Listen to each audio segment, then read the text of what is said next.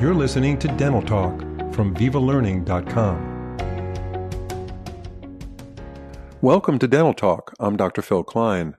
Today we'll be discussing the rationale behind changing office protocols to integrate prevention and fluoride for every patient, adult and child. Our guest is Kathy Cabenzone, a registered dental hygienist and educational consultant. Kathy speaks for several companies, including Aura Pharma, Dental Product Shopper, and Centrix. She has an extensive background in the profession of dental hygiene, including clinical hygiene in general and periodontal practices, community health program development, and grant writing. She also is a dental hygiene clinical adjunct professor and practice management consultant. Kathy, it's a pleasure to have you back on Dental Talk.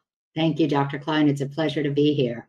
Just before we started this program, you were mentioning you just took a run in Southern Florida, actually, with your dog. So if Kathy's a little bit out of breath, but I think she sounds okay and she's fully recovered from that run. But keeping in shape is a good thing. So you should be all set and in shape to do this podcast. If you hear my dog panting in the background, I apologize. Yeah, well, that's right. The dog ran with you, so that's good. What kind of dog do you have? She's a Great Pyrenees. Interesting. I'm not exactly sure what that looks like, but it sounds like an amazing dog. He looks like a polar bear. I'm going to look it up after the show. So we're talking about office protocols related to the prevention of carious lesions and dental decay and dental deterioration through fluoride therapy.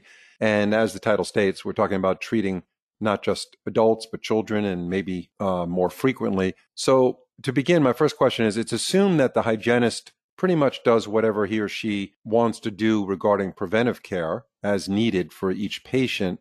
And you're a dental hygienist, and you also have a lot of experience at the conferences as you lecture across the country. Is this how most dental practices work, where they operate, where the dental hygienist kind of does their own thing, or is there a major component here on the doctor's side?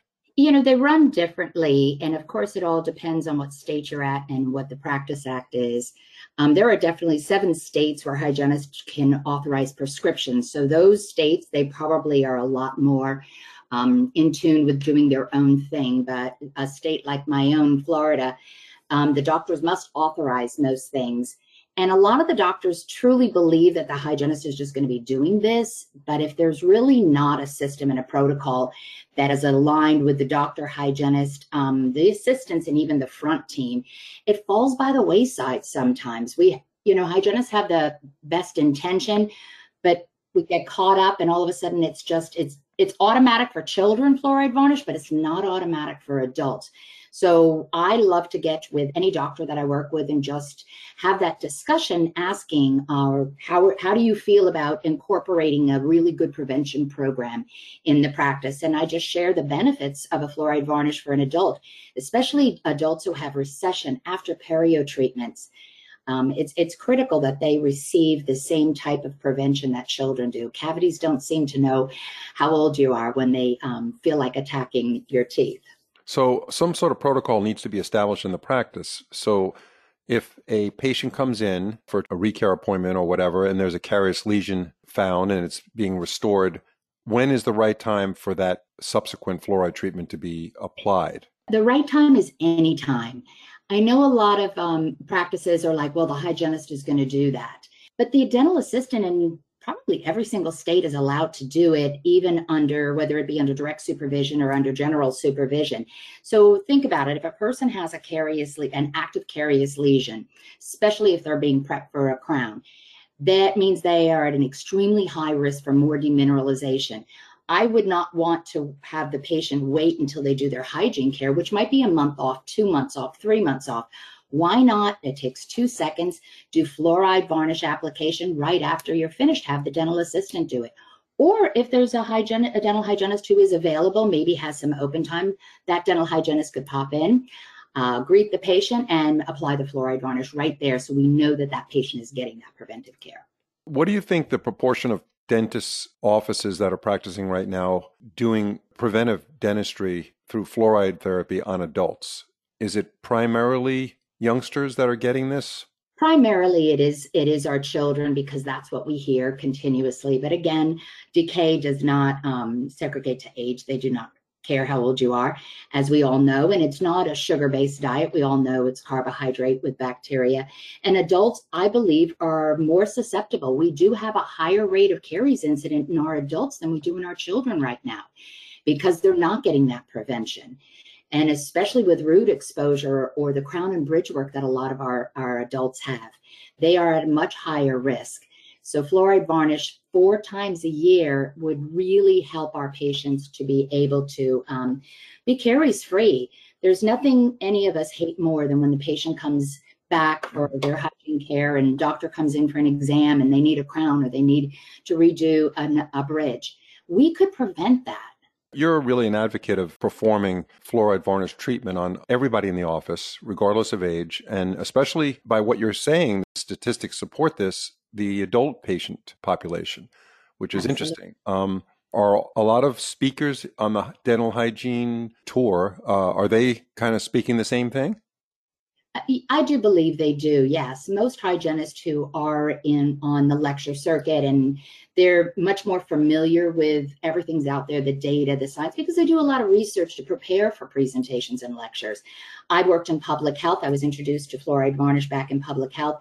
And I will tell you, no public health entity, whether it be a federally qualified health center or a community county health department, they do fluoride for everybody. Dental hygiene programs, which are also access points for people.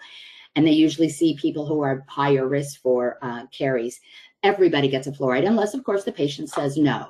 But it's standard of care within those arenas, because we know a person who has an active caries lesion is at much higher risk for more demineralization.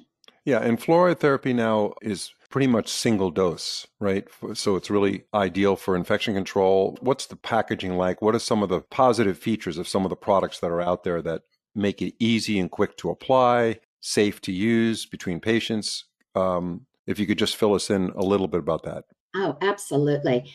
When I first started using fluoride varnish, it was in a tube, and we used to have to squirt some of it out, and a little more came out, and it was, and then you have to cap it, and then you have to wipe everything down. Now, single dose, they've got the brush there with it. I happen to use Fluoridose, and the college that I work at, they also use Fluoridose. The patients seem to like the flavor. I love the ease of application. It goes on. Even in saliva, you don't have to dry. It flows nicely. It's not thick and goopy, like how patients would feel after you do their polishing, because a lot of hygienists, like, I just polish them. I want their teeth to feel good. We all want that, but we also want to prevent decay. So we just have to talk and educate our patients. And I've not had any patients have any issues with it. And what's the time frame for applying? The patient gets the restorative treatment done, and then if that office does at that point apply the Fluoridose, what's the actual additional chair time involved with that? Absolutely, about 30 seconds, unless they want to paint it as if they're painting a fingernail. So what I try to do when I'm with hygiene students, I say, just go for it, put it on, and you don't have to paint it as if you're painting, your fingernails. Right. And it's extremely quick. And with children, a lot of times when we do public screenings and stuff, actually put it on our fingers and rub it on the child. It's easier than having that brush. Let's talk about risk assessment a little bit. You've often lectured on risk assessment and the need to conduct a quote unquote formal or structured risk assessment of different types of patients. What is the status of this in today's offices, if you can comment on that? And also, doesn't risk assessment add a lot of time to the hygienist's daily workload? What's the actual additional resources that are needed to do a proper risk assessment program? Okay, good question. Risk assessment is taught. It's actually through our licensure. Dental hygienists are charged through licensure to do a assessment of the patient, which includes a risk assessment. Risk assessment, when I graduated and I first started, I was all over the place. I didn't have a system. You're in hygiene school, you've got 3 hours times how many visits for a patient, and then all of a sudden you go down to 45 or an hour, and you've got to incorporate all of this. So I decided that I was going to do the same assessment each and every time and start engaging the patient in it and showing the patient with a mirror. If I was lucky enough to have an intraoral camera, I would do that. I use forms in the beginning. At this stage, pretty good. I don't have to have a form, but I like to have it there because sometimes I do forget too. I happen to use Centrix forms. They have streamlined what people know as Canberra. They've streamlined those forms. They have one that the patient can fill out before and bring in, and you can have that discussion with the patient, so it opens that dialogue. I do my risk assessment at the same time that I'm doing my oral assessment, and I check off as I go. It saves me time because it helps me to treatment plan properly. The thing that gets dental hygienists into a challenge with time management is that patients aren't treatment planned appropriately. We may be doing services that are maybe shouldn't be done on a patient. We can do that risk assessment, treatment plan, set those recares, educate that patient each and every time as to the whys. Patient has to know why. You can't just say, oh, we want to do a fluoride varnish today. You have to show them that there's plaque buildup, you're breaking down, you have active carious lesions, and let them know that this is going to re-harden that tooth. And about a 40% decrease in decay using fluoride varnish on a minimum of twice a year. That's what I was also going to ask you. What's the frequency of these standard treatments of fluoride varnish on patients that are not even high risk, but just the standard patient? Is twice a year, every 6 months? Twice a year is great. Most of my patients are on 3 to 4 month recares because a lot of them are perio patients. A lot of them do have a lot of crown and bridge work. So I will do it twice a year for them that are at low to moderate risk. A person who's at high risk, active carious lesion, xerostomia, anyone who's going through any kind of chemo or radiation, it is a must every single 3 months. It is a must. So during the pandemic, many dental and medical patients chose, obviously, to stay home and skip some of their normal treatments. So we saw kind of like a rise in telehealth visits. I even had a telehealth visit with my general physician. It was just a conversation and going over basic stuff, how I feel and so forth. I don't know how much information he got out of it, but I did have a telehealth visit, which was interesting. What do you think the role is in dentistry and also dental hygiene for telehealth?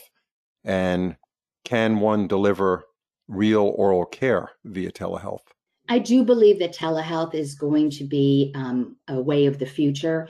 We had seen that we incorporated it. What COVID did is it did two things. It forced the dental community to kind of grasp teledentistry a bit, and it also educated our patients on that oral health is equally as important as overall health too, because they understood more about inflammatory diseases and viruses. So I believe that it is a way of the future. It'll be utilized in public health probably sooner than it will be in the private practice, but dental hygienists can play a huge role in that.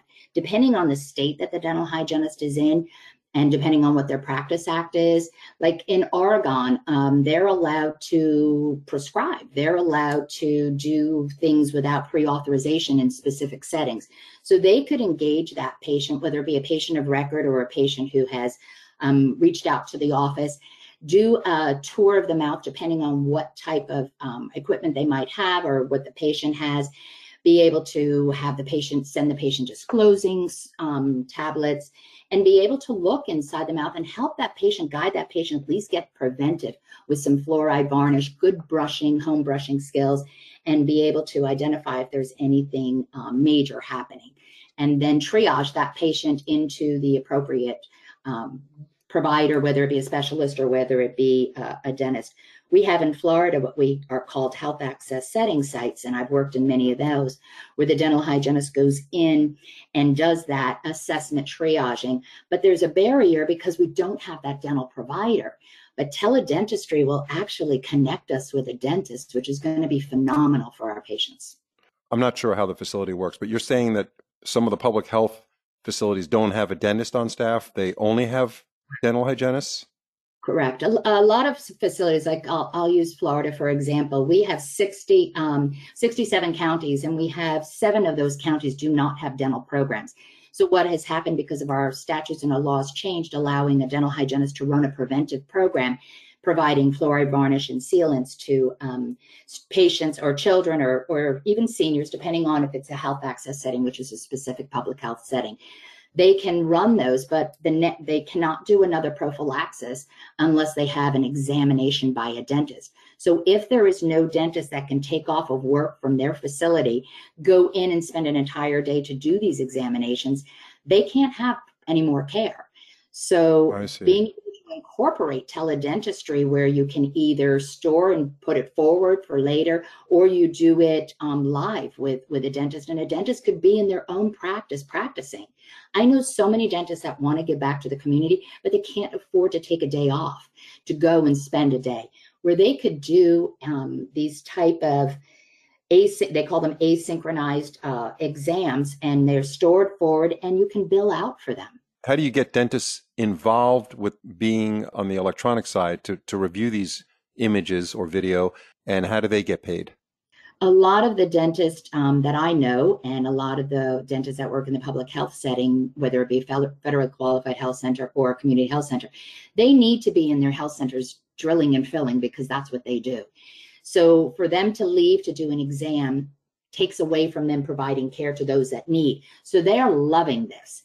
If they could do either, whether it be live and between patients or whether it be store and forward, they're able to see more. They can bill for those services as well. So there are specific codes. It's D9995 if you're doing it live, or D9996 if it's asynchronous, which is store and forward. So they can stay in their facility, do their restorative care, and still provide the examination to the child, to the adolescent, to the adult in the health access setting, and bill for it and not ever have to leave their practice. Under those conditions, that's in that scenario, I should say, that's phenomenal. Yeah, that's It a is. huge benefit to telehealth right there. Is there anything else a practice can do, or can you make a recommendation to a dental practice that wants to beef up their prevention program to get more information, or do they need to bring someone in like you to do a consultation? No, they really don't. I mean, there are many of these companies, and I'll mention Centrix again because I work with them a lot. They have an online portal where you can download a risk assessment that's been streamlined, a patient risk assessment. But my recommendations would be have everyone in the practice get together, do a little bit of research on the benefits of fluoride varnish, especially for our adults who have a lot of restorative care, whether they have dry mouth, root exposure from periodontal disease. They will get carious lesions a lot faster than they would on their enamel, and talk about it and say, how do we incorporate it? And then the second thing is involve that patient in that risk assessment. Have them fill out the patient risk assessment form. It's very simple, takes a few seconds. Have that discussion, then do that risk assessment and utilize a mirror and engage them. Let them see what's in their mouths and teach them what causes a cavity. Instead of telling them they just need something, teach them. And for any hygienist who feels bad about cost, because we are extremely empathetic and it challenges us when we have to charge a patient for something, remember how they're going to feel the next time they need a crown. That fluoride varnish, which mostly is under $50, if that could have prevented them from having a crown, or it happened to me, lose a tooth, imagine how great you're going to feel the next time you don't have, the doctor comes in and does an exam and there's no decay because you did a prevention program. Right. So feel good about that. Yeah. So there is really a case acceptance component to this, right? Because if the patient, you're saying the patient really has to buy into this. It's the way it's presented, and it's the risk assessment certainly will help drive that patient into the program to get this fluoride treatment every twice a year, or the higher risk ones, as you say, every 3 months. So it's really getting the patient's buy-in, right? That's the key, is to get their enthusiasm and buy-in to get this done regularly. Correct. I've been doing this with patients since fluoride varnish and ADA put out their position paper, and I think it was in 2005. I've incorporated it into every private practice I've worked in or worked with.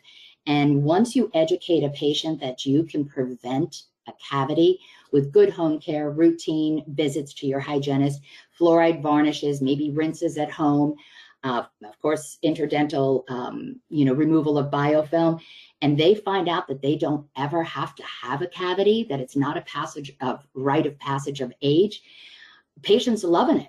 Mm-hmm. Yeah. Would you not spend $100 a year to possibly never have to have a crown or a cavity again? Right. Yeah, that's and once you get that understanding on the patient side and their buy-in, then their compliance goes up and they're looking forward to getting that fluoride treatment. And if it's whether it's a Centrix product or another company's, I have heard good things about Fluoridose. It's, as you said, it's used in a lot of schools, which Yes, hopefully says something. And you mentioned it's used in the college that you work at as well. correct. We Yeah, do use, yes. And the yeah, students love it. They've used other products. They do love it. It when you open it, that brush does not fly out because that happens a lot. It stays in there. It's got great flavors. When you mix it, it's really thin and it just goes on real smooth and kind of flows. Versus I used to use some years ago and felt like a varnish. Have you ever used a dry varnish on something? That's what it felt like. tacky. So Yeah, Florida, some of the other products are rather tacky. I think you covered it nicely, Kathy, and we're happy to have you on the show again. And we'd love you to do more webinars and podcasts. You have a tremendous amount of experience in this. And what other specialties do you talk about other than fluoride treatment? treating periodontal disease, my big passion. My husband was a severe perio patient, and unfortunately, nobody ever told him he had it until it was too late. He Mm-hmm. became my patient when I was a dental hygiene student, and so it's a big passion of mine to treat periodontal disease early and educate people on what this is, and that hygienists don't just do cleanings. We do treatment, we do prevention, we do therapy, and we do risk assessments. And those risk assessments include identifying oral cancer, any high blood pressure issues, medical complications. So we do so much more than what our patients really understand what we do. Mm-hmm. Yeah, for sure. Yeah, we appreciate all the great work dental hygienists do across the country, across the world, especially with the connection, the mouth-body connection, the systemic connection that's been proven through so many studies, how important it is to treat the bacteria in the mouth so that it doesn't cause havoc across the board. Thanks again, Kathy, and we'll talk to you soon. Have a wonderful evening, and we appreciate all the great insight you provided us. Thank you, Philip. It's my pleasure.